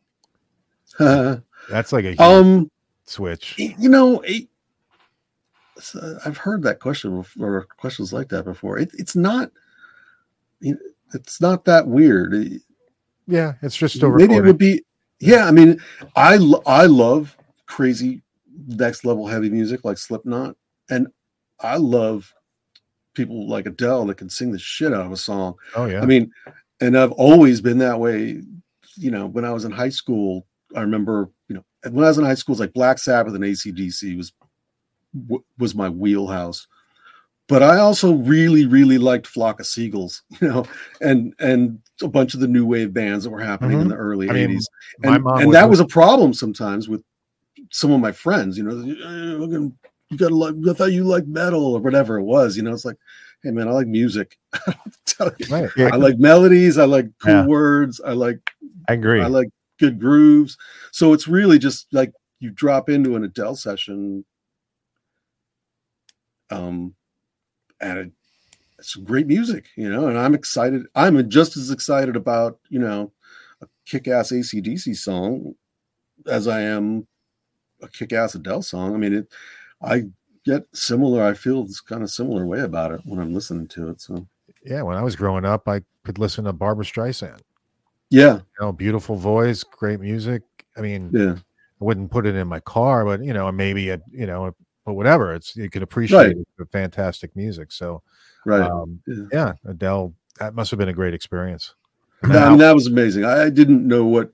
I don't think any of us knew what we were dropping into there with that record. And it was, put together. Rick produced the sessions that I worked on. It put together a really, really, really great band. And that was just one of those. Definitely similar, like what I said earlier. Like you're in the control room and you're like listening to what's coming out the speakers. And you're like, oh, I don't think I had anything to do with this. Like I don't know how this is happening. How is this sounding so good? These people are amazing. I mean, some of the songs on the record that I recorded on that 21 record, on that Adele record, are pretty damn close to live, including the vocal. And when you listen to it, it's hard to understand how that was possible. Like the drummer on those sessions, Chris Dave, was like on another planet. Good. I mean, everyone on that record was amazing. I didn't know Chris before that project, so I didn't know what I was getting into. He was amazing. The guitar players I knew really well. The rest of the guys, I didn't know the keyboard player either. They brought in the guy that plays keyboards in the Roots. Was like the main keyboard player. And he knew Chris really well or something. Again, just ridiculously amazing. And we had like a B3 and a Wurlitzer and something else in the live room there. And then we had a grand piano, but that room where we recorded that record is kind of small. We had a grand piano like on the other side of the building, like in the living room of the house. It was like a house place, a Shangri-La, where Rick's place out there in Malibu. And we like rigged up some ridiculous video system so he could cut live piano while they were, just tracking live. Video, of course, is slightly delayed because we didn't have any cool analog equipment, but we figured it out enough. And he's, a musician, so he's just listening to his ears. And that some of the stuff, there's a song called He Won't Go on that record that is literally like 95% of that thing is a live take. It sounded as good as that record sounded. It sounded that good in the control room on day one. It was ridiculous. Wow. Get it. I got it dialed up quick for them. And it's just a room full of amazing players. And it just kind of clicked. And she was that was, just amazing. It was hard to understand how, because at that time, she was 21 years old or something. And you listening to that, I was like, that's a 21-year-old? That's that British girl that was smoking a cigarette and using curse language 5 minutes ago? How is that possible? And it just was. It was funny. She was amazing and awesome. She was super fun to work with. She seems super cool. Yeah. Paul Crane would like to know, thanks for the super chat, if discuss working with John Frusciante. How is that? I have not worked a lot with John, considering how much Chili Pepper stuff I've done. Not for any reason in particular, just the way either the records that I was working on, he wasn't in the band at the time, or I was busy doing vocals. Like when we did the Californication record, we sort of had two rooms, and once things kind of got rolling and I came in, he was in the room doing guitar overdubs and working with those guys doing background vocals, and I was in another room doing lead vocals with Rick. So I certainly know John, and but I don't have a ton of time recording. And the few times that I did, he always has a really, really good idea of what he wants, and the idea is to kind of stay out of his way and let him do it and just help him get his thoughts down quickly so that he can move on to the next one. But yeah, I don't have a ton of hours working with him face to face. So going back to Adele, you won a Grammy for that, right? Yeah, I was part of because I worked on the record that got the album of the year or whatever. Yeah. Mm-hmm. Yeah. That's pretty good. That's great. Yeah, it's awesome. It's especially awesome for my mom and my dad. But that's amazing. But fun and weird. You're up there and you're like, oh wow, check that out. Yeah. Check that out. Fantastic. Yeah. Have you ever won any other awards before, or was that your first? The heavy music that I've worked on over the years has won many, many, many awards. But as you know, or maybe not, I don't know, the hard rock and the metal performance stuff never makes it to is not on the broadcast. Never broadcast anymore. Yeah. So I think for a while there, I was like, 5 for 5 in like metal performance or whatever they were calling the thing at the time. But it's not the same. You don't get a statue. You get a piece of paper. You get like a little document or something. It's not really. That's come on. That's bullshit. Really? Oh my god. I'm sorry to hear that. That sucks. That really does suck. You should get a Grammy. You should get the fucking thing. Yeah. I mean, sometimes it depends on it changes every year. It used to be it sort of depended on what the category was also. But yeah, the metal performance. I forget what they all were, but I know Slipknot was in there. Well, that's awesome. Sure. Well, congratulations for winning. Thanks. That's fantastic. Yeah. Daniel Belinsky, thanks for the super chat. Greg, I really love how Metallica sounds on the last 3 albums. Mesa, Diesel, Marshall, could you please go into more detail when one was used over another and why? What mics, SM57, something else? Yeah, I mean, it's always the Mesa's always like a main ingredient, and then the Diesel brings to the table a sort of a burly low end that's nice and James really likes. The Marshall, especially on this last record, brings a mid-range thing that doesn't come from anywhere else. That's really good. So it sort of depends on the song. And slower songs tend to lean a little more into the Diesel. Fast songs, you don't have the Diesel in there at all, and you've got a little more of the Marshall in there.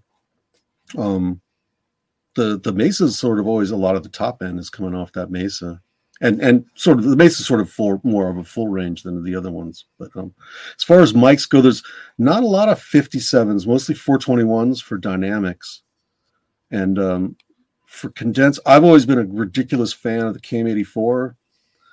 For a dynamic on a guitar cabinet, as long as it's not too loud, but usually you could deal with it. And that I love that combination, an 84 and a 421. But also there's some 414s. I like a 414 on a guitar for the right thing.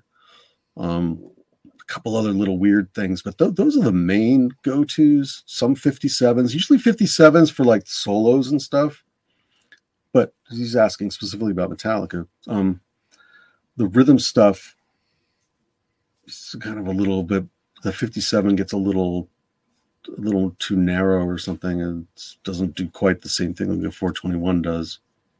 Where do you mic the speaker on the 421? Usually just off.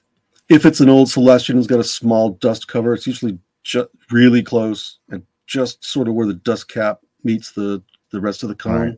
Right. It's usually the sweet spot. Yeah, the typical spot. Yeah. But I just as you don't hear that many people. I know it's kind of Metallica based, but that many people just using the 421. Right. A lot like Brendan always used a 421, and Bob too, a 421 and a 57 blend. I was just curious where he was putting the 421. Yeah. Yeah, I mean that's most. I think I swear that you said you were talking about Soyuz earlier in this thing, right? There's a Soyuz mic on one of Kirk's cabinets, and I'm not going to remember what the model is.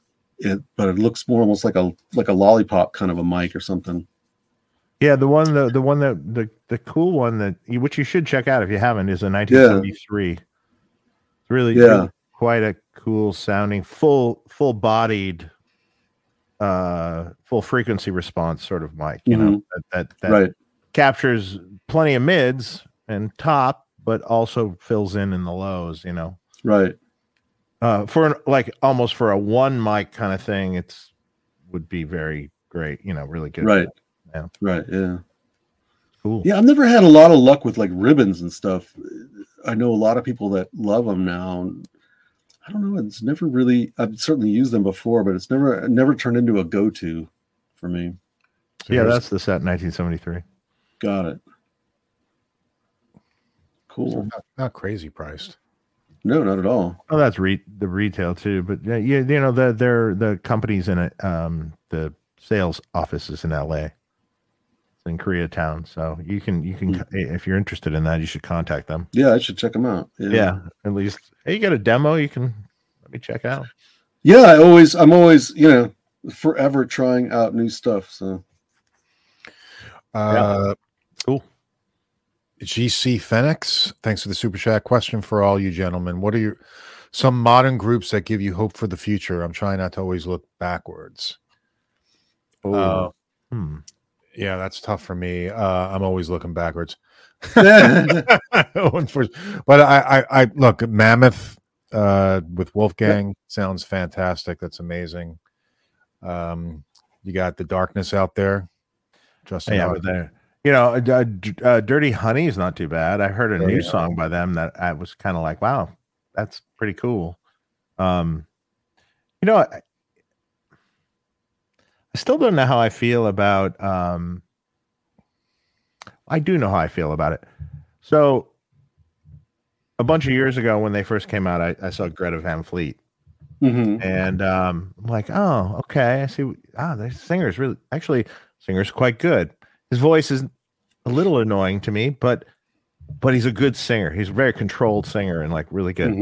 And then I think they had a couple things of mine, and I went to a show at the Palladium here before the pandemic, and I went with my buddy, and let's just check it out. And you know what? They were so awesome live. Yeah, I was like, this is great. I still sort of have a little hope for them because I think there's some things there that are really cool. And I think they know, it's not all Led Zeppelin derivative.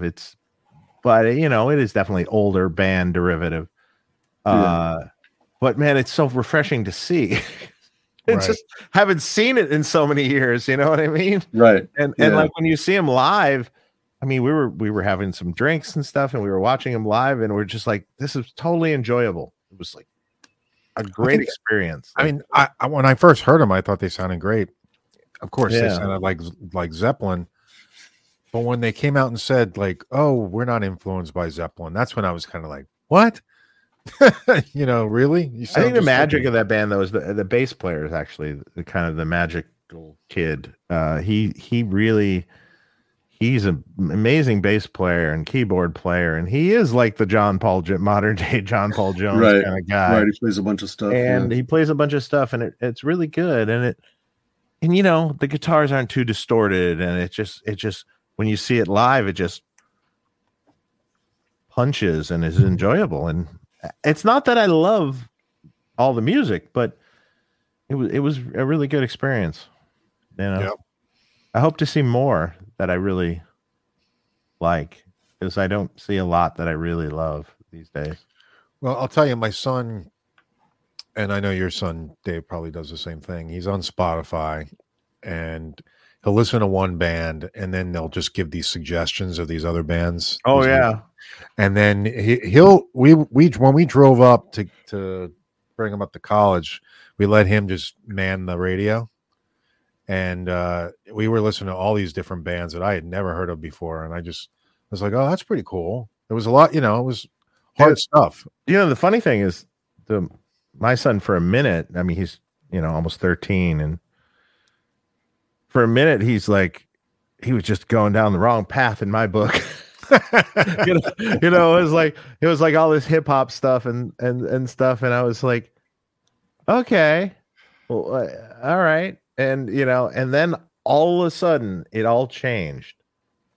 And then like, he's digging back into like Black Sabbath and digging back into all these other things. And I have all these albums in the house, like actual real physical albums. And he's pulling them out and looking at the covers. And so what's this about? Asking questions. And then he's digging back into, the Black Sabbaths and Soundgardens and Nirvanas and like, really great bands, but then just what you said, you tell them one band and then there's suggestions on Spotify for other things. Some stuff I've never even heard of, like kind of obscure things. Right. Yeah. But it's older things, but they're because he's looking at something that's older and it's obscure. I said, hey, you should check this out because he seems to like really loud guitars. He likes loud, heavy guitars, right? He loves Slipknot, right? Mm. And I go, check out there's this crazy cool old Japanese band from the 80s called EZO. And it was a really cool heavy band, and he goes, he checked that out, but then there was stuff under it that were all this other things. Hey, you ever heard this? And he plays this thing. I'm like, no, but it's cool.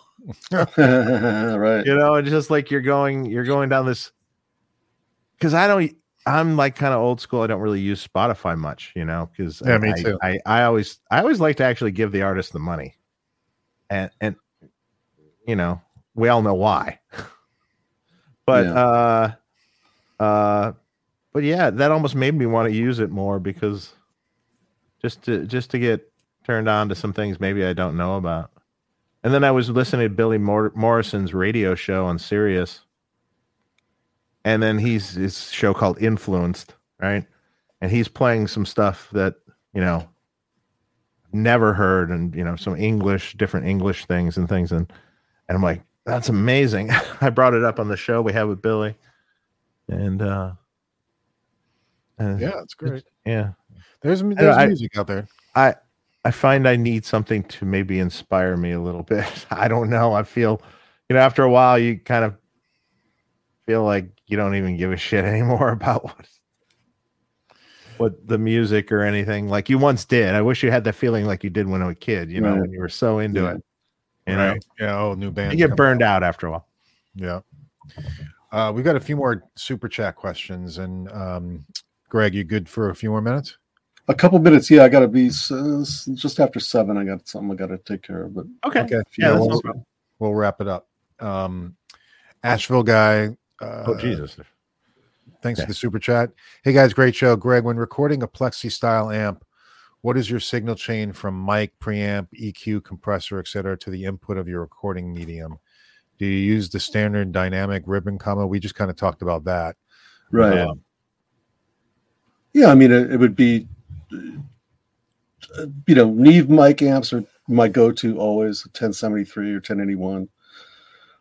I don't almost never compress guitars, at least not heavy guitars. If it's a clean guitar, I might do that, but it's kind of more of a rock thing. I don't use a lot of compression. EQ usually from the Neve. Sometimes I'll pop a Pultec or something like that, or a Lang or something on it to give it a little more top and bottom.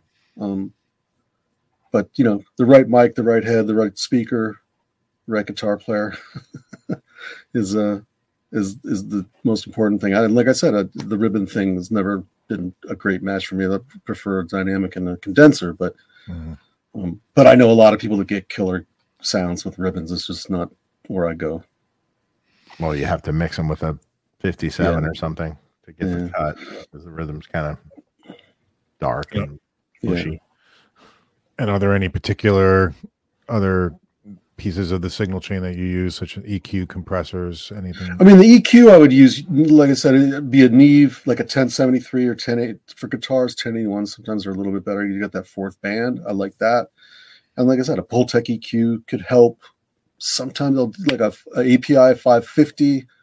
That's kind of a Slipknot guitar sound, not trick, but tool that I like to use. It's got really great mid-range control. You can get boost those low mid-range tones in there when you're down tuned. It helps helpful, keeps it really punchy too.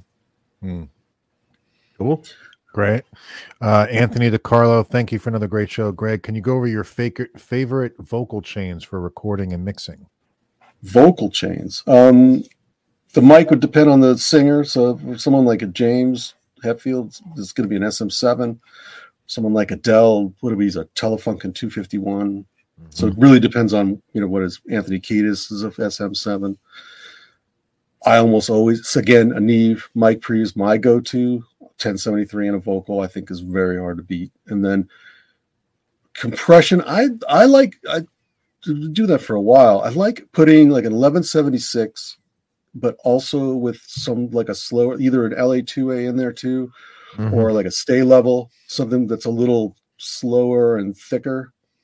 And I'll do both of them. It's not that it's super hyper crushed going down, but sort of get some of the fast control with the 1176, and the LA2 or the stay level is more, you almost kind of live in it a little bit. It kind of helps just make it sound a little more together and gives a little fatness to it, I guess is the word. And you can't go wrong with an SM7 or a Telefunken. No, you cannot. Probably any mic pre probably would be great, but yeah. Yeah. Can't. But I think also, you know, with vocals especially, if you start to get too complicated, probably going to regret it later. And that goes for EQ, so almost no EQ. If you got a good mic, you probably shouldn't have to use an EQ much, except for maybe some filtering or something. Yeah, and if you use an SM7, if you do EQ later a little bit on the vocal, it takes it very friendly. Yeah. You know, it's just like that in particular for rock guys, for sure. Yeah. Cars in Depth, great young Detroit guitarist Brendan Lindsley. You know him, Dave? Nope, I don't. Oh, well, thanks for this suggestion and the super chat. And the last question for the night, KGS 1982. Best show on the internet, 260 episodes deep. Keep it up. Love what you do. Is that really how many episodes we've done? Well, maybe with all our shorts and everything else. Maybe that's all the stuff that we've got up there. Like, wow. Yeah. I don't know. I don't remember doing 260. I know we're on 144. We got about 20 Ask Daves, and so yeah, we're getting up there. So it's a lot. It's a lot. Yeah. A lot of stuff for you guys to watch. And Greg, I can't thank you enough for coming on. It's a pleasure to meet you. Yeah, thanks, Greg. It's fun. Thanks, guys. Your career is obviously amazing. And looking forward to hearing what you're going to be doing next. Cool. All right. For sure. Awesome. Good to see you guys. Dave, I'll see you soon, I'm sure. Yeah. Is that Jose still healthy? Didn't it break down again? And then it broke at one. We tried to blow it up once, and then it got repaired, and it's solid since. Okay, good. Great. Yeah. Good to hear. Well, awesome. Well, our next show, we'll have to get it scheduled. I'm off for 2 weeks. I'm traveling for work, and then whatever, I forget what, and then I'm traveling the following weekend to go see my son, so up in college. So we won't have a show for 2 weeks, and then Dave and I will probably come back for an Ask Dave show, and that's it. So guys, have a great weekend. Enjoy. You too. All right, guys. Yeah, Greg, hang on 1 second while we say goodbye. And take care, guys. All right.